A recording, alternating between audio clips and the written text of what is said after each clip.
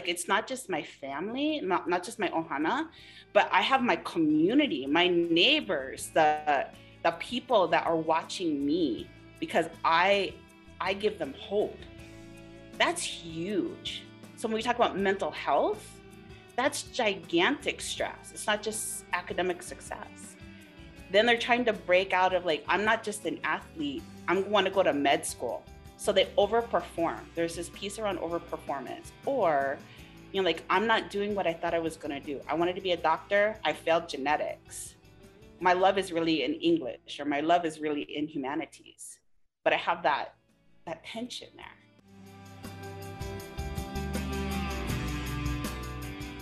Hello and welcome to Student Affairs Now. I'm your host, Dr. Glenn DeGuzman. Thank you for joining yet another podcast episode of Student Affairs Now. So last year, in March of 2021, I hosted a Student Affairs episode called Amplifying Asian Pacific Islander Desi American Voices. We used the abbreviated term APIDA to describe our greater community in that episode.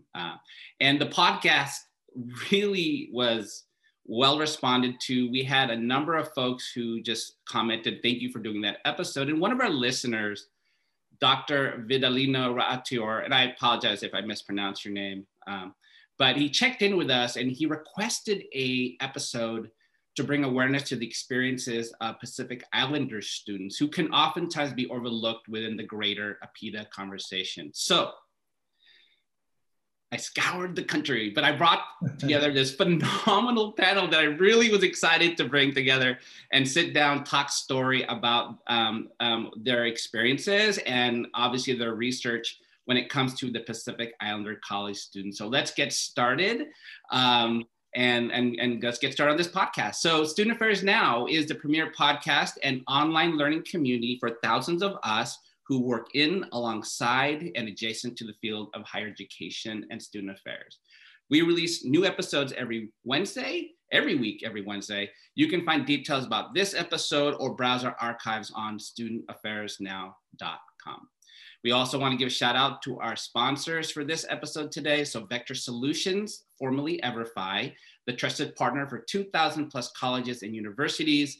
Vector Solutions is the standard of care for student safety, well-being, and inclusion. We also want to thank Leadershape. Go to leadershape.org. You can learn more how they can create a just, caring, and thriving world.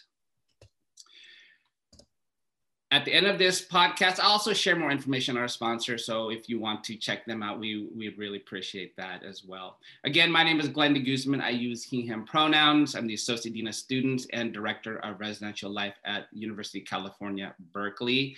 I'm recording this episode from my home in Livermore, California, which is the ancestral home of the unceded territory of the Paladin tribe of the Ohlone peoples. And with that, I am so excited because this took a while to get this group together. I was committed to this panel because they're just going to come at you with a lot of good information and expertise. Dr. Leilani Kupo from University of Nevada, Reno, Dr. Kehaulani Vaughn from University of Utah, and Sefa Aina from Pomona College. Welcome to the show. Let's start with just sort of helping our listeners get an idea of who you are and a little bit more about you. So if you could give just an audience a quick overview of who you are and your background to this topic. And let's start with you, Leilani. Aloha mai kako.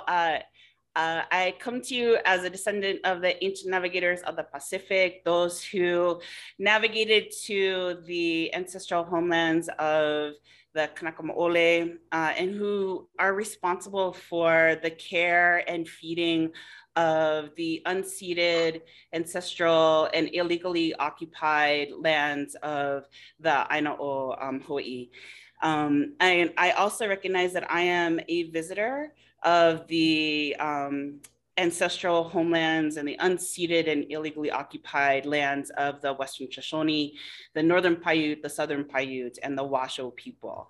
And each day that I come to work, I acknowledge my space and place as a visitor in this land, and I ask for permission to enter, because that is part of who I am and how I have been raised.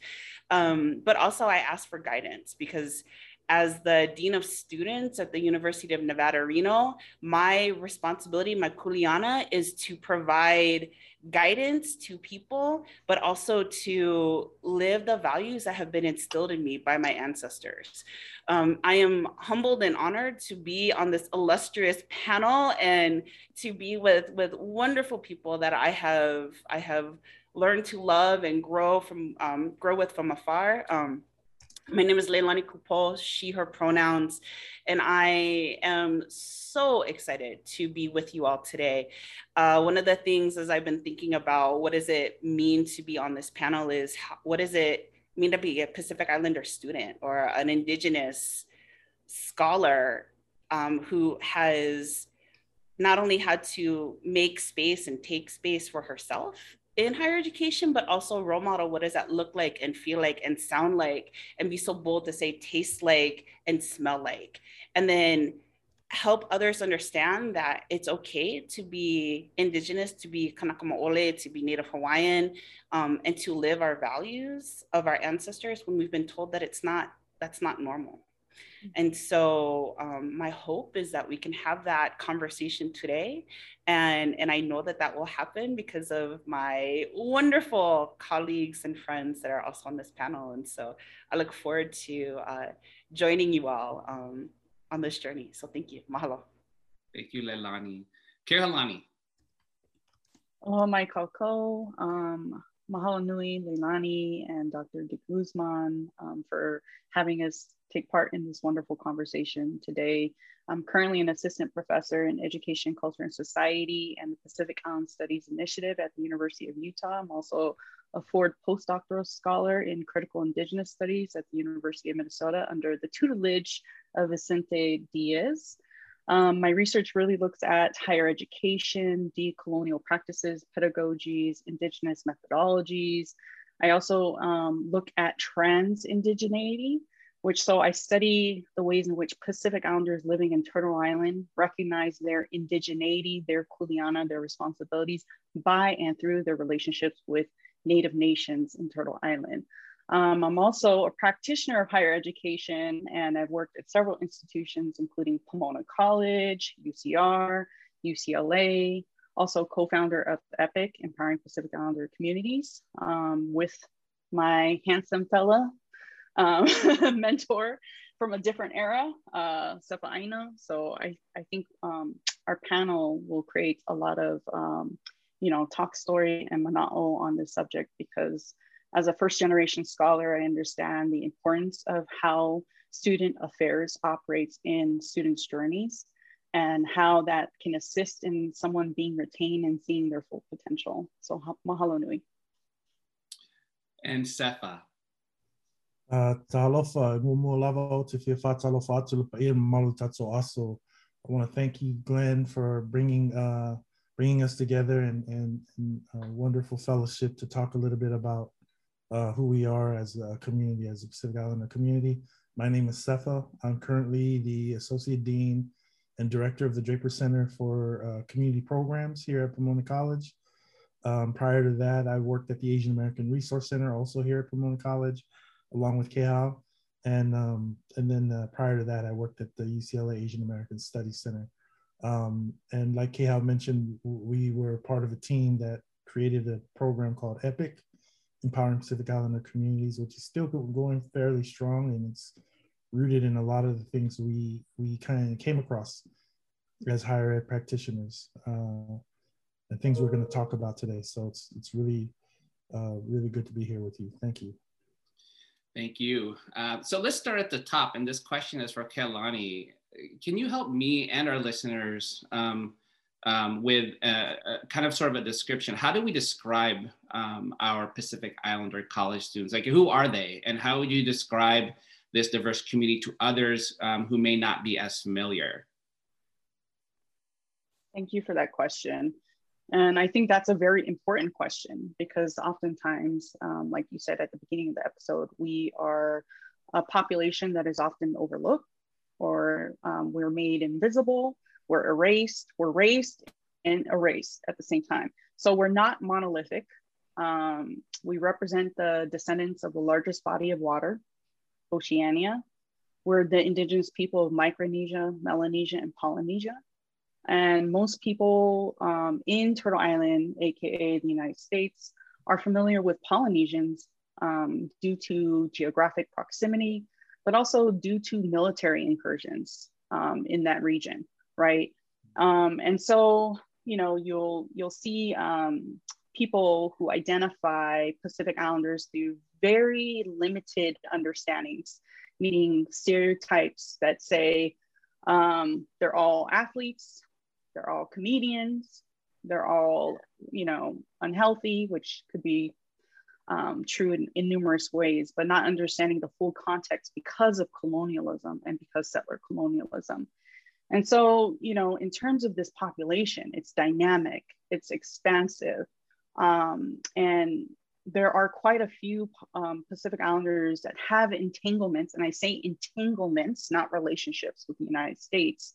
And so then we have very vexed positions and status like that we occupy, meaning some of us are US citizens, some of us are US nationals, some of us are compact of free association, and those are just within, you know, the populations that have these entanglements with the United States. Then we have undocumented, right? So we're really looking at this diverse group of people. There's over 20 identified ethnic groups in the United States from the US Census. And this, you know, kind of gives you a sense of these very distinct and yet categories that, and histories and experiences that do play a role in college going and higher education, right? So if we're looking at, you know, certain groups of Pacific Islanders as, you know, undocumented, they're not going to qualify for, you know, aid, right? So there's all these various things happening all at once within this population that it's often overlooked, often erased, often marginalized. We represent, you know, a very, very small community within academia at all levels. So from students to graduate students, to faculty, to administrators. And I would really urge, you know, all of our listeners to become more acquainted with our people, because we have a lot to offer as Indigenous people. We have a lot of knowledge to offer in the ways that we move forward as a community who has to have relationships with one another in this globalized world. And so there's a lot of lessons that we can learn from Pacific Islanders. And I know there's a lot more that I'm not covering that Leilani and Dr. Kupo and Sefa can also add in to my very brief introduction to Pacific Islanders and our students. A lot of our students are first gen also. And so that adds a particular, you know, set of uniqueness and challenges, but also the resilience, right? That I think we have learned since from time immemorial through our ancestors. Thank you for setting the table, because that was a really good, robust description of the community that we're going to be continuing to talk about. So you spoke about, there was one piece that you spoke about, like oftentimes the perspective can be lost. And so Sefa, this question is for you. I want to expand on that a little bit more. I know you've done research on this, and I know that you used the term, quote, invisible minority, end quote, in a book chapter you co-wrote that centered on the challenges Pacific Islanders face around a multitude of topics like colonialism and immigration, among other things. Can you specifically speak to the Pacific Islander students and the invisibility they may face on college campuses? Or not may face, they are facing it. Love your take on this. You know, I was just at Long Beach City College yesterday at their grand opening of their MANA program. And with our wonderful sisters, our PI sisters, Taylor Robertson and Corello Kenny. And I was telling them that, you know, when it comes to visibility or invisibility, it depends on who's looking. It depends on who's looking for us. You know, coaches know who we are. You know, football coaches know who we are. Campus security knows where we are. If you need security for your event, you know who we are. If you need someone to entertain you by dancing or singing, or, you know who we are. you know. Where we are not visible is like what Kehal says. We're not visible on campus. You know, our numbers are low, you know, in the undergraduate numbers overall. And when that part of the pipeline is so small, you know, the numbers that then go on to graduate school, who then can lead into being an administrator like, you know, Dr. Kupo, who's one of the few Native Hawaiians here on the mainland who are at that level. Then you don't have that pipeline. You don't have a pipeline into the administration. You don't have the pipeline into the faculty. And I know Kehal's story because I've known Kehal for a long time. And man, she did grad school like nobody else ever did grad school, you know, and she hustled and she grinded it out to the very end. And you know, no people should have to do that. And so, you know, our numbers are we're invisible in the faculty ranks, you know, which then, you know, doesn't make space for them to be in the position one day to then hire other faculty to grow the pipeline. And I think one of the biggest places we're missing is in the curriculum. There are not enough classes on Native Hawaiian Pacific Islander topics. We're not there, and we have solutions for the world. You know, our values and our experiences and our culture are things that the whole world can learn from. You know, we talk about sustainability, like we are people who are sustainable. You know, out of practice, out of necessity. You know, historically, that's who we've been. You know, when you see the kinds of conflict you're seeing in the world today, you know, there's this, we know how to reconcile, you know, ho'oponopono, you know, we know how to do things in a way that preserves humanity or actually lifts humanity. So by not being in the curriculum, we're hugely invisible. And therefore, I think it's a disservice to all students in higher education. But yeah, that's what I would say. Thank you, Sefa. You spoke to the invisibility, you spoke to just getting Pacific Islanders into the pipeline, and it seems to be an issue about getting Pacific Islanders to college and then keep them in college. So Leilani, I got a question for you around that. Can you speak to the challenges that faces communities in just getting to college? And then once there, obviously there are additional challenges in getting them to persist and to graduate. If you can also speak to that. And with, you know, there's just so many issues that are emerging, I think broadly about mental health, the hate crimes against communities of color. How are these realities impacting Pacific Islander populations, and your recommendations, suggestions for others? Sure. That's so big, right? That's such a huge question. And so I invite Dr. Vaughn, I invite Kehal and Mr. Aina, Sefa to join in as well. You know, when I think about the pathways to college or even just to schooling for our Pacific Islander youth, I think about the messaging. I think about the messaging for many of our youth. Some of the messages are, your only pathway is to go to jail, to go into the military. I think about what Sefa just said about, like, you can be an athlete, you're going to be security, you're going to be the bodyguard, you need to fit a certain profile, your body type. You're not going to be smart enough. So if you're not smart enough, then you got to do extra things and work extra hard to meet certain criteria, right? So if those are the messages that we're receiving, and then your gender also fits in that too, right? So if you are man identified, then there are certain things that you got to fit into. If you're woman identified, okay, you got to get pregnant, you got to do X, Y, Z, right? So those are already conditions that some of us are being told that we have to fit into. Then you have the other one of some of the other messages of, you have to overperform in order to get out of this. And so there's these assimilatory practices of you gotta I'm gonna say it, you gotta act white. You gotta colonize yourself. But then if you colonize yourself and you get the good grades and you're able to overperform, how are you gonna pay for school? You gotta look for the resources. You gotta be real akama, you gotta be real smart and how to navigate. Because you gotta know all of the rules.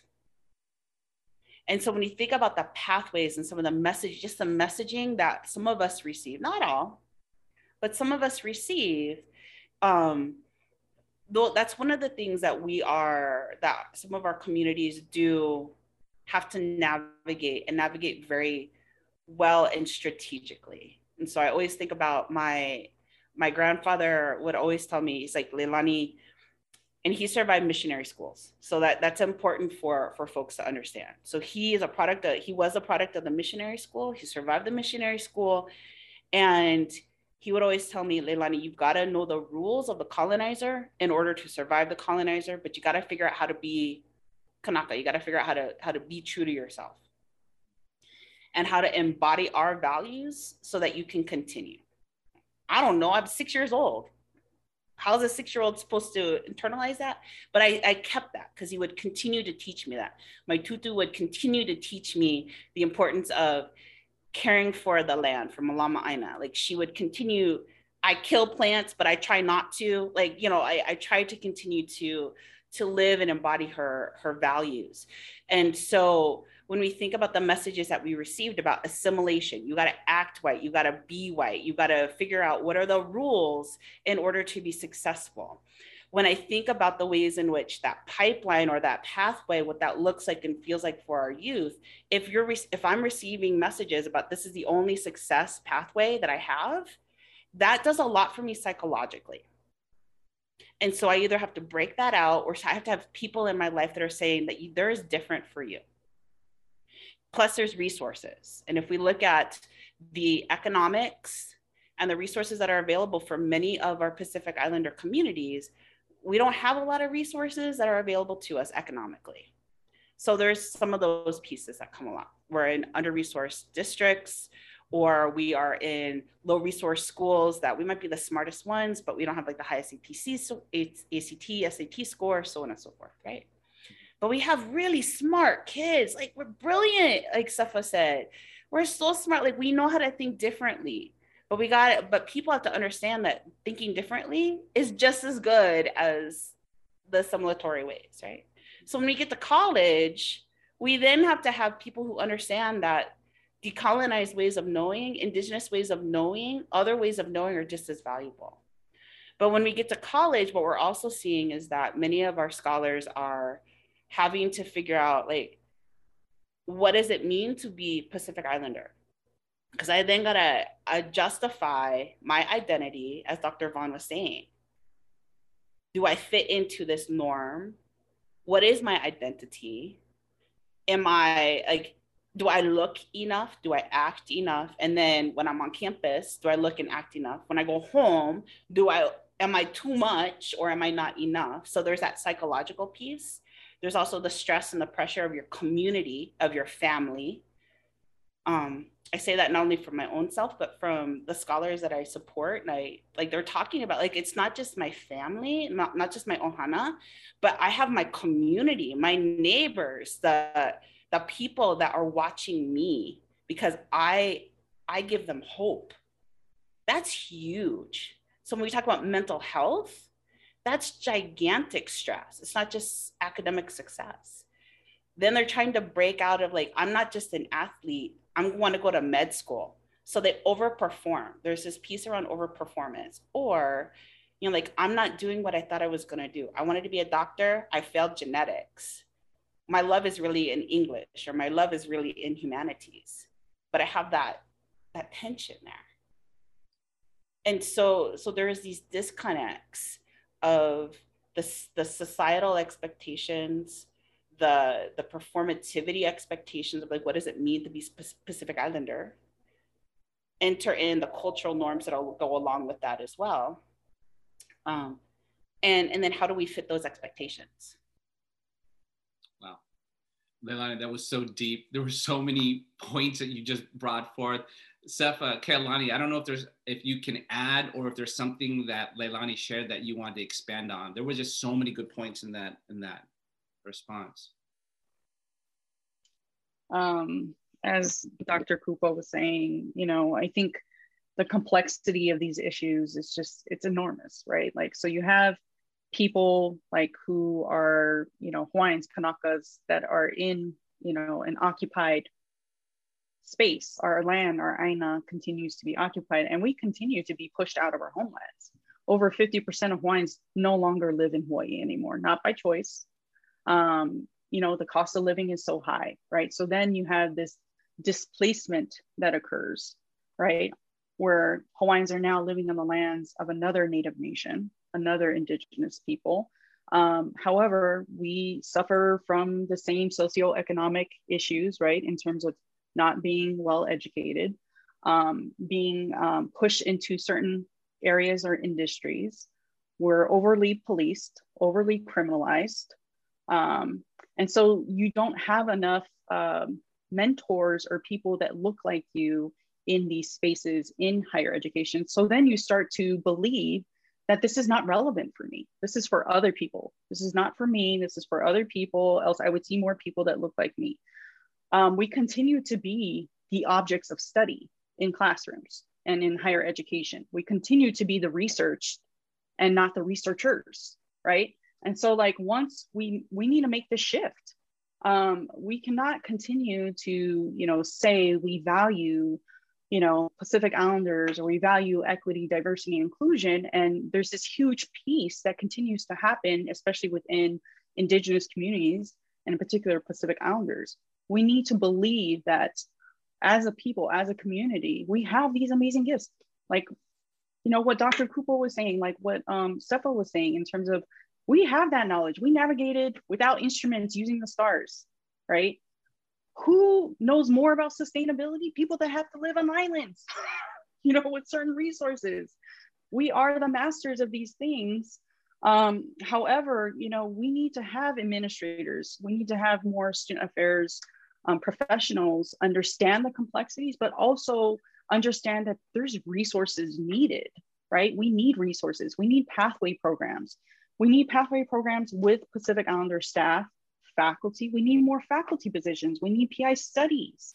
We need to make these connections for our students, for our youth, that says higher ed is a place for you. You can explore whatever you want in terms of, if you want to pursue humanities, why not? We have scholars in the Pacific that are great literature scholars that nobody even talks about, right? So, I mean, just reflecting on when I used to teach at the Claremonts, one of the beginning exercises that I used to do with my students, and I would say, we're just doing an inventory, right? No pressure, no pressure. And I would just put these Post-its around the room, simple questions like, okay, name a famous Pacific Islander. They usually know Troy Polamalu and all the athletes, right? Or The Rock. No, or say something that Pacific Islanders are known for. Health, diabetes, name one Pacific Islander scholar. They would list Sefa and I just to list someone. But, there's a wide genre. There's a field. There's a field out there. So the thing is, I would tell the students, it's not that you should blame yourself. This is institutional. This is colonial. This is part of this process of making these ideas that Pacific Islanders are good for these things, like what Leilani and Sefa were saying, and they're incapable of doing these other things. We're incapable of being brilliant. Hello, we were brilliant. We continue to be brilliant.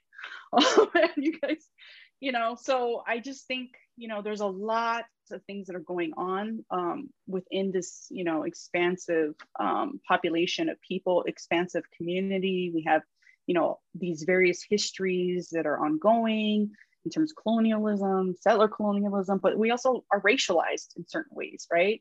So depending on the population, depending on your gender, or, you are racialized in a certain way within Turtle Island. And so then you're dealing with all of these other issues here. So, I mean, yeah, I think I would encourage PI PI communities to, you know, advocate, and we have been, in terms of, that's why we created EPIC, right? And start saying, you know, we need to be seen, we need to be acknowledged, and let's start doing the research that we need to do for our community.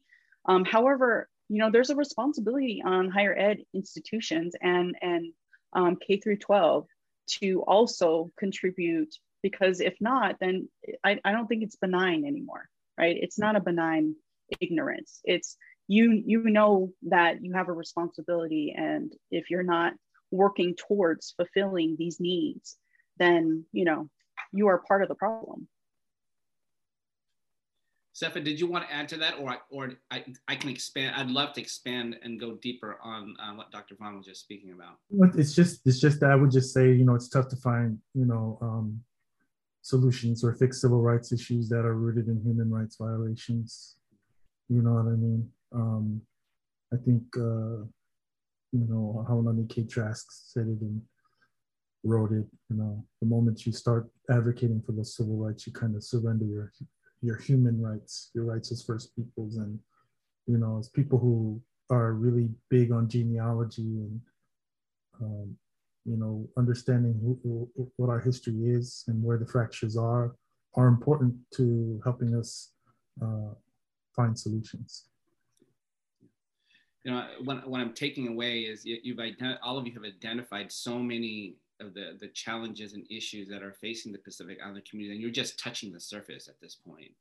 And I'm curious to know from all of you, given your experiences and your work and your research, what advice would you give? And I'm going to break this down into, you know, our listener base ranges, right? We have a lot of newer student affairs professionals and mid-level student affairs professionals who we all know work directly with our Pacific Islander students.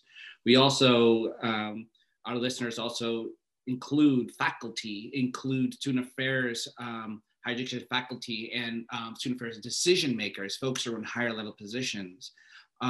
So what message would you want to, or advice, or would you give them to help them get started in their respective roles on how they can raise awareness and how we can begin to tackle this? Because you're right. I like how you framed this. If we're not doing anything to fix the problem, we're part of the problem. So, you know, we're student affairs, let's fix the problem. So I'd love to hear from all of you. Maybe Dr. Vaughn, if you can kick us off, but I'd love to hear from all of you on this question.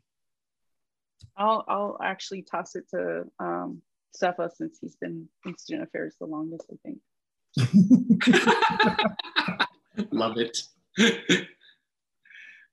Well, you know, yeah, I have been in student affairs pretty long, but, you know, I sort of took a non-traditional role to student affairs. You know, I was a student activist on campus, like many of us were. And I was a student activist at the UCLA campus in the early 90s. And, you know, there was a lot of things happening in California, you know, like Prop 187, Prop 209, all these propositions that were rolling back the protections of people of color in the state. And, you know, it was quite an environment to learn and to sort of come of age, and then you cut your teeth. And then I met these Pacific Islanders who were just among the smartest Pacific Islanders I'd ever met. And they were committed to not perpetuating stereotypes. So we were not doing luau's, we were not, you know, we weren't gonna do any of that stuff. You know, we were about the politics, you know, we were forward thinking, and we didn't have Pacific Islander studies, so we shared books with each other. And that's where we, you know, read, you know, From a Native Daughter. We read Albert Wendt books. We read anything we could get our hands on. That's how I came into student affairs, because when I graduated from college, a position opened up at UCLA's Asian American Studies Center, and it just so happened that it was in student affairs. And I saw it as a way to kind of continue my activism. And particularly in this particular role, it was a position in a unit called Student and Community Projects. So our job was to connect our campus with the community. And, you know, if you're familiar with the UCLA Asian American Studies Center, it's pretty old school. Yuri Kochiyama was there when writing her memoirs when I showed up. Yuji Ichioka was there guy who coined the term, all these amazing Asian American folks, who I just, man, I was like, I was the kid, in the group. And, what I learned from them was that, it's time for us to serve the people. Like, we exist to serve the community. And so my beginnings and my entry into, the way I was imprinted in student affairs was that was the mantra. It was sort of a very 60s kind of like, let's get out there and make some change, you know what I mean? And so, and then over the years, by being in the field, I kind of learned other things like identity development and all this other stuff that's, sort of traditional student affairs type things. And so what I'd say for me, what sustained me is that I had the connection off campus. I've always, looked for that, that balance. When we were at UCLA, we created a thing called PEER, Pacific Islander Education and Retention, which works with Carson, Long Beach, Inglewood, and places like that. And it's a high school student retention program that's run out of UCLA. I was able to be fortunate enough to help create a group called NPINE, the National Pacific Islander Educators Network. We worked on this program called the Pipeline Program, which led into EPIC. When even here at Pomona, a friend of mine who lived in the city of Pomona told me about a Tongan church that he lived by. And, I walked in and introduced myself and said, hey, I'm Sefa. Can we do something? And 12 years later, we're still running that program. It's called STEP. And that's what I'd say, kept perspective. I feel like, I always make fun of the kids because, here, we got hummus, there's squirrels running around. Like, how bad is it really? You know what I mean? I know it sucks, you're feeling marginal, but let's go out there and make some change. You know what I mean? Because I feel like for me, what it did for me was a source of retention. It kept me in school. And as a professional, it keeps me grounded. So I would say to all the young folks coming through the pipeline, make sure you have ways to keep yourself grounded. Make sure you have that community because, we are people, that means the path to leadership is through service. That's a proverb that existed in the Samoan community before missionaries came. You know what I mean? Like, we're at our best when we're serving our community. And so that doesn't go away when you become the dean of something or, the director of something. Like, those things have to still be part of your, and it's not just after school programs. Like, this is what helps bring balance into your life. Thank you, Sefa. Yeah. Leilani, Kehaulani. Look, I love how we're just gonna I'll go then. No worries. Similar to, what Sefa was saying, I actually, attended a small private liberal arts college in Southern California, Occidental College. My story there is probably like a lot of people who are first gen. We didn't even visit campus before move-in day. My mom was like, she made the decision. She's the matriarch. My sister and I were twins.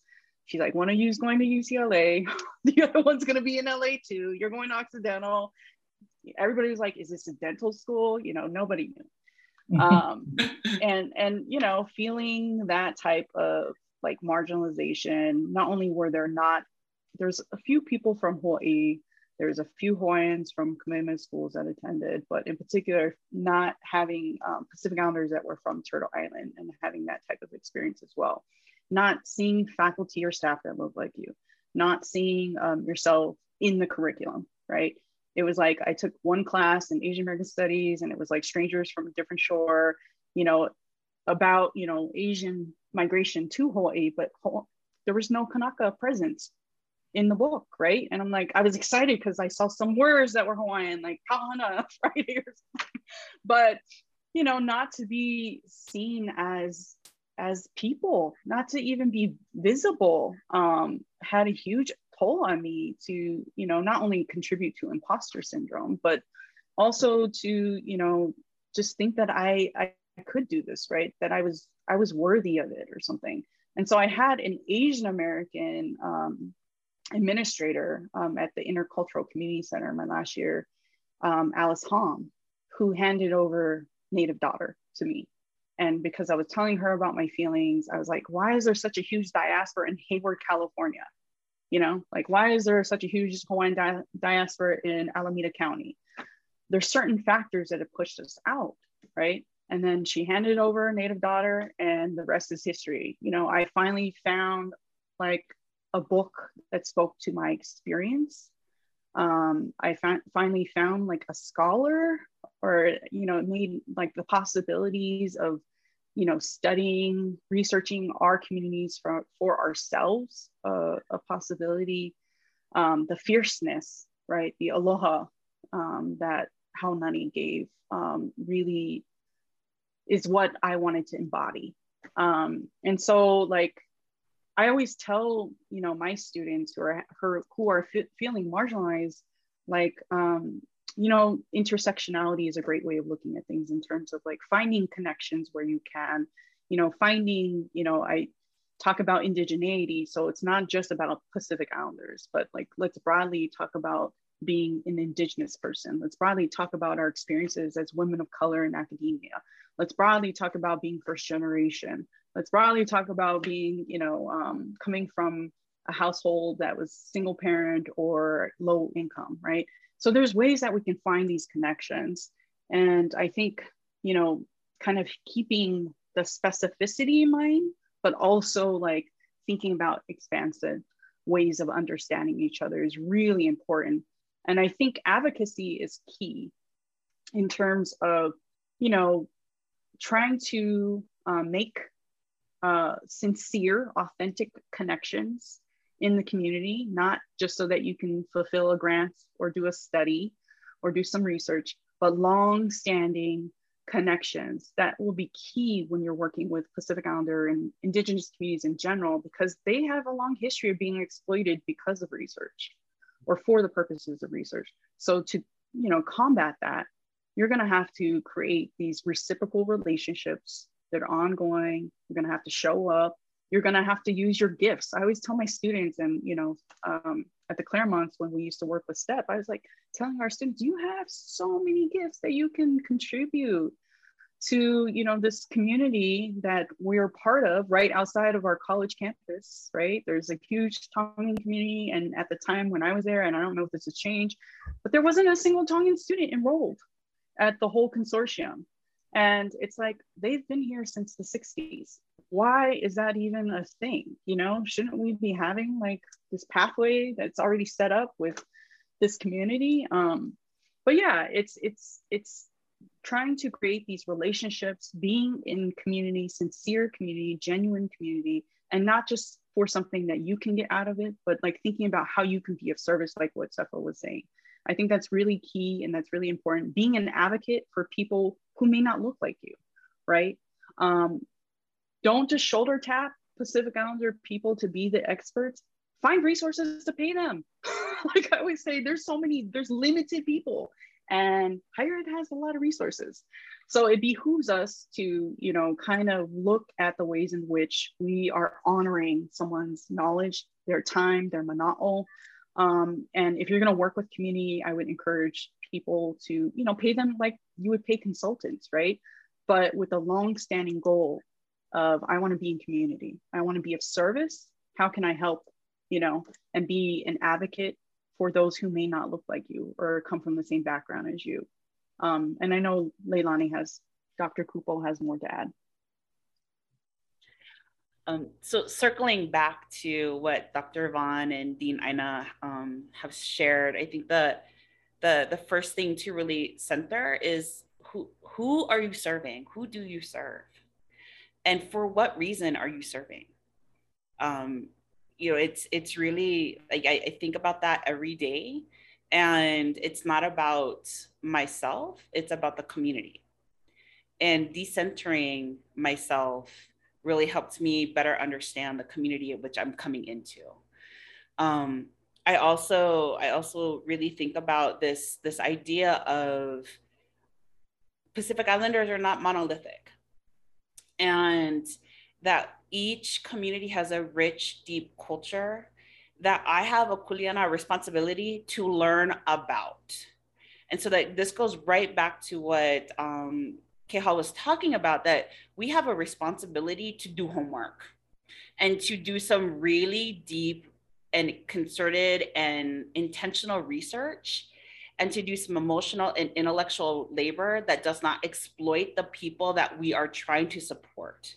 Because I think that there are these moments at which people come to me, I'm talking from myself, my own baggage, but people will very easily come to me and be like, oh, well, tell me about this and how it's going to be real easy to work with all Pacific Islanders. And I'm like, you understand, I am one person who grew up on Turtle Island. So I'm an off-island Hawaiian.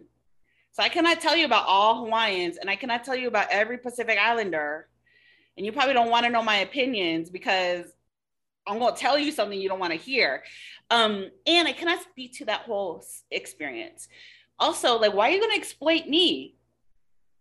There's a lot that's deep down, because that's very colonizing, that's very exploiting, and that's what the missionaries did. And so there's work that has to be done. And there's an opportunity to do some work and then to triangulate, to be like, so I learned about this, and then go find some friends before you go and exploit some Pacific Islander people to be like, so this is what I learned. Like, is this right? Do not turn me into a vacation, because that's what's happened for me and some of my my Pacific Islander colleagues, where we get turned into these vacations rather than, because people want to save us, and we're not broken. We don't need to be saved, and we don't need to be fixed. And I think, like, shifting that idea that our scholars are not broken. The Pacific Islander students who come into our universities, the ones who are at University of Nevada, Reno, they're not broken. They do not need to be saved. The ones at Pomona, the ones at Utah, they do not need to be fixed. We are just in a different space, and we are taught differently. We see the world through a different type of lens. And I think that that is really powerful. And so as practitioners, as student affairs practitioners and scholar practitioners, however we identify ourselves, that we have an opportunity to change the field from that of fixing our scholars to how do we reimagine the ways in which we interact as a dean, a director, a faculty member, a program coordinator, a mentor. That we're not fixing people, because people are not broken. That we are not here to colonize, like, we're not going to adopt that assimilatory or colonizer mentality. That we're here to provide support that is relevant and makes sense. And that we're here to learn from each other after we do our own homework. And I'm going to follow up on that, is that, yes, that we have a lot of homework. I have a lot of homework. And, you know, it is critical and essential that student affairs, higher education professionals, we need to do our own work to better understand and not necessarily always lean on Pacific Islander student affairs, higher education faculty to save us or to fill in the blanks. You know, that is our obligation. I want to ask y'all, because I think one of the things for me personally is that when I am learning, when I am continuing to understand a community or better understand the experiences of others, I think about, like, key people, authors, writers. There's just different ways to learn. So I'm curious from all of you, like, for our listeners, what is a book? I mean, there's so many. Like, I think that's our homework. We got to look into that as well. But if you could pinpoint or pick one or two things that you would encourage our listeners to look up, a book, an author, a performing artist, or a podcast, like, what would you recommend for others to enhance their awareness of Pacific Islander experience? And Sefa, do you want to go first? Sure. So I read this book a bunch of years ago, They Who Do Not Grieve by C.F. Gale. C.F. Gale is a Samoan writer, and she writes amazing fiction. It's really engaging, and it's a way to kind of know our community, you know, through storytelling. So she's a wonderful storyteller. Any book by Sia Figuel, I would say. Thank you, Dean Aina. Dr. Kupo. Okay, so I had to look it up. So one is by Kehaulani Vaughn. It's called Hawaiian Blood. And so the one thing that I didn't get to say is I always look outside of education for my own education. And so Kehaulani Vaughn is a phenomenal human in first place. Second of all, is an anthropologist. So she's sociology, anthropology, and writes a lot about politics, but then also Hawaiian culture. And so I would say that Hawaiian Blood is really great. And then Noinoe K. Silva also writes a lot of just prolific and very interesting texts that focus on politics and the Aina. So a movie that I would recommend is actually out of Aotearoa. It's called Once Were Warriors. And it's about the Maori experience. And I think oftentimes we, when we talk about who are the Pacific Islanders, there's a lot of focus on Native Hawaiians or Hawaiian people. There's some focus on Samoans, and we forget about everybody else. And so the Maori Once Were Warriors is a pretty phenomenal movie. It's an older movie. I think it was made in the 1990s, but it does provide a different kind of insight. So, thank you. And Dr. Vaughn. I have a list for days, so I'll keep it quick though. So, the book that we've all been quoting, A Native Daughter by Haunani K. Trask, was a key book in my own growth as a scholar. And a lot of other Pacific Islanders or Indigenous people who read that book find all of these connections with Haunani's work in talking about settler colonialism in Hawaii and imperialism in the Pacific. Decolonizing Methodologies, key book if you're going to work on any type of research with Indigenous populations. I always assign pieces of that book in all of my classes. It talks about the ways in which you should be approaching Indigenous communities, how to approach, how to create a research agenda, how to just be in community, and how to create this pathway of Indigenous researchers, right? And our own methodology, our own frameworks. Manulani Meyer, great scholar, who talks about the mind, body, and the spirit, right? And oftentimes in the ways that we reflect on research or do work in academia, there's this disconnect that doesn't account for us as humans, as Indigenous people. Maile Arvin, a great Native Pacific feminist scholar who is writing about possessing Polynesians. So the way that Pacific Islanders within the social sciences through eugenic notions get categorized as Polynesians, as a group that is categorized as almost white, and Melanesians on the antithesis of that as being almost Black, right? So how social science has contributed to these ideas of whiteness and Blackness within our own communities. Mele Murals is a great film. I always encourage films because I think there's so much work that can be captured within film that, oftentimes when you're reading an article or when you're reading a book, I'm a nerd, I love all this stuff, but, our youth, they're creative. They like these types of expressions of visualization. And so Mele Murals, there's so much films out there, regarding our mo'olelo, the stories that we tell throughout greater Oceania. Another thing is at the U, we created the Pacifica Archive. And so we actually had talk story sessions with Pacific Islander scholars. One of them, Tevita Ka'ili from BYU Hawaii, Manulani Meyer, Christine Delisle, who's a Chamorro scholar. We also have people from the community who share their higher education journey in this archive and talk about their own experiences of higher ed, but then also like what professions they're in, because sometimes that doesn't align, right, directly. And as first generation scholars, for many of us, we need to hear stories like that, that you can get a degree in English and still do public health or something.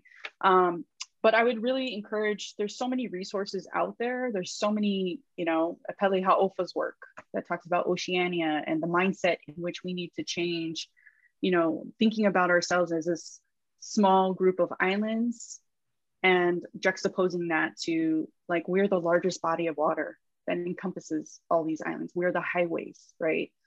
So really thinking about the ocean and how that's part of who we are and where we live, and it's expansive.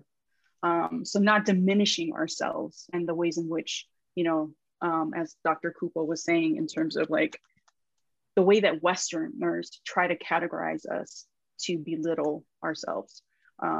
So I think there's so much work being done. And for solutions, there's work that's being done right now. So there are solutions that are out there. There's Mana Charter Academy here in Utah that I really have to plug. It's a Pacific Islander culturally based school here in Utah, but it's diverse. So, you know, the whole mission is to have Pacific Islander culture in what they're learning, but it services diverse students. So like it reinforces the idea that other people can learn from our culture, our mana'o, our knowledge systems. But there's so many things that are going on in the community where people are doing the work. They are creating the solutions. We have the solutions. We are doing them.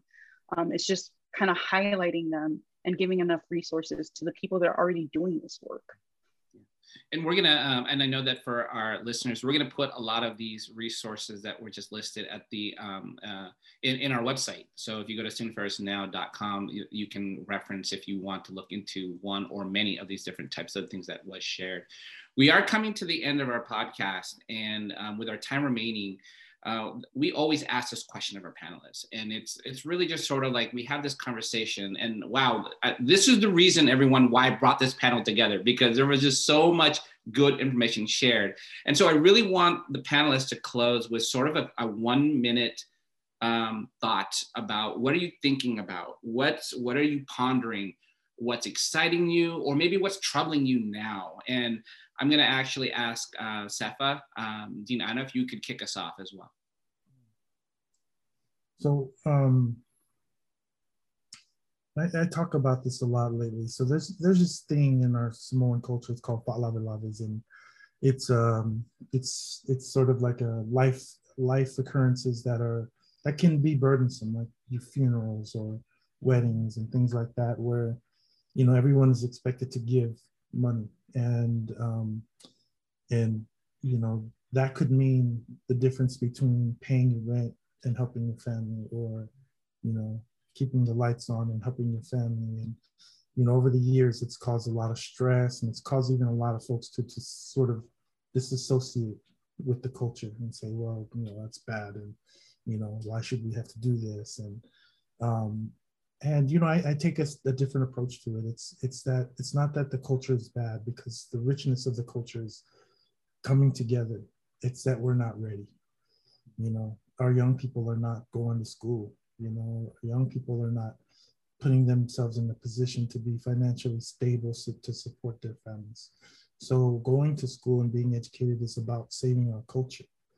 You know, it's not just about you going out there and doing your thing, you know, as an individual, or making this kind of money or whatever. This is literally about saving our culture. We will not be able to practice our cultural values because we can't afford to, you know, and everyday life, and, you know, the remnants of historical injustices will continue to wreak havoc on our identities until we're totally deracinated and we're just big brown people, beautiful big brown people, but just big brown people. And so that's what I'd say, you know, that's been on my mind a lot. It's like, it's not just about, you know, go to school, whatever. This is about saving our culture. This is about saving our people. This is about saving our way of life. And so that's why it's important. Thank you. Dr. Kupo. So I often think about my grandparents. I don't know why most recently they've been on my mind, and as my dad as well. My dad passed away in 2013, and so all three of them have really been on my mind lately. And I think about the ways in which they have taught me to survive within these spaces, but also what it means to thrive. Because the messages of survival around safety and the protection of our culture and the values were not just about the protection to close oneself off, but it was really about how to perpetuate and to thrive in spaces. Similar to what Dean, I know what Sefa was talking about is like, what are the ways in which we can continue and celebrate who we are, so that we have a legacy, and that we can continue the powerful knowledge and the ways of being that our ancestors have laid out for us. And I'm always thinking about, like, how do I share that information with our Pacific Islander students, but then also with those that I work with, in a way that one is not sharing too much, is not sharing the being too vulnerable, or sharing the secrets of the family, right? But is also being caring enough and sharing enough of myself to be able to say, like, this is important and this matters.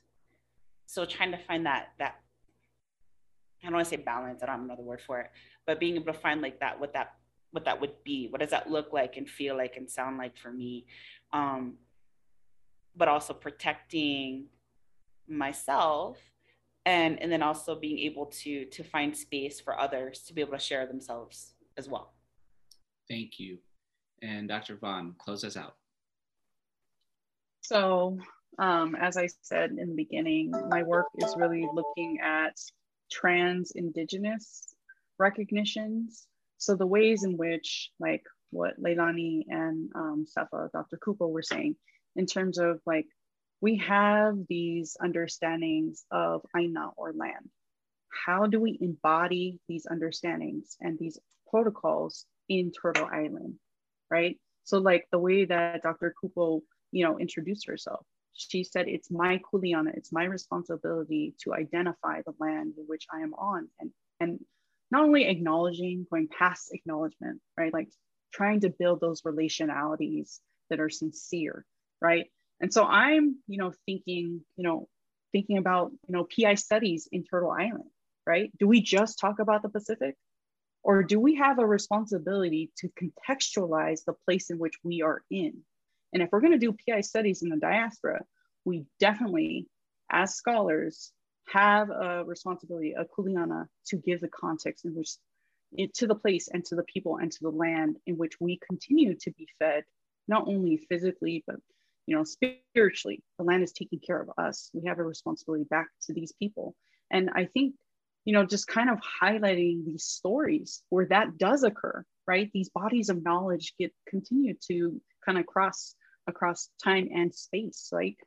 And I want to document these stories because they're not only, like, reminders to us as people of Oceania who are on someone else's land, who's being hosted by someone else's land and resources, but also it gives us glimpses, it gives us hope about how we can create communities, not just amongst Kanaka Maoli, right? Not just amongst Pacific Islanders, but also are tied to these greater conceptions of responsibilities to place and to land. These are decolonial possibilities. And so how do we strengthen and how do we tell these stories? And I'm committed to that work because I don't want Pacific Islanders in Turtle Island to kind of just identify themselves as these people that are static, right? These notions of, okay, my Aina, my homeland is back there, but I don't have a responsibility to this place in which I live in and I work in and my family lives in. So I'm really trying hard to kind of create these and showcase these relationalities that are taking place, these stories that are taking place that are resisting, right? They're saying, hey, we're practicing survivance, right? We are not only surviving in this world despite colonialism, right? In spite of all these things, we are creating new understandings of the places that we live in. And I want that for our youth, because we have that knowledge. It's just about creating that community together and really demonstrating how these relationships are working and continue to work, because this is not just happening recently. Actually, these are recent expressions of these ongoing relationships between Oceania and Turtle Island. So that's what I'm committed to. Thank you so much. And really, thank you to this panel of guests, Dr. Leilani Kupo, University of Nevada, Reno, Dr. Kehaulani Vaughn, University of Utah, and Dean Sefa Aina from Pomona College. Thank you for joining me today on this episode. I want to thank Nat Ambrosi behind the scenes. As always, she takes care of us and makes sure that this episode is ready for release. I want to thank our sponsors, Vector Solutions. How will your institution rise to reach today's socially conscious generation? These students report commitments to safety, well-being, and inclusion are as important as academic rigor when selecting a college. It's time to reimagine the work of student affairs as an investment, not an expense. For over 20 years, Vector Solutions, which now includes the Campus Prevention Network, formerly Everify, has been a partner of choice for 2,000 plus colleges, universities, and national organizations. With 9 efficacy studies behind their courses, you can trust and have full confidence that using the standard of care for student safety, well-being, and inclusion transform the future of your institution and the community you serve. Learn more at vectorsolutions.com/student affairs now. And also to leadership, thank you. Leadership partners with colleges and universities to create transformational leadership experiences, both virtual and in person, for students and professionals, with a focus on creating a more just, caring, and thriving world. Leadership offers engaging learning experiences on courageous dialogue, integrity, equity, resilience, and community building. To find out more, please visit them, www.leadership.org/virtual programs, or you can look them up on Facebook, Twitter, Instagrams, LinkedIn. These shows would not be possible without their support. So I want to thank our audience and listeners for tuning in, joining us on this topic on Pacific Islander college students. I hope you've been celebrating and learning more during this Asian Pacific Heritage Month of 2022. If you're not on our newsletter, sign up. Go to our website, studentaffairsnow.com. I'm Glenn DeGuzman. Thank you for listening and watching. Have a great day. Bye, everyone.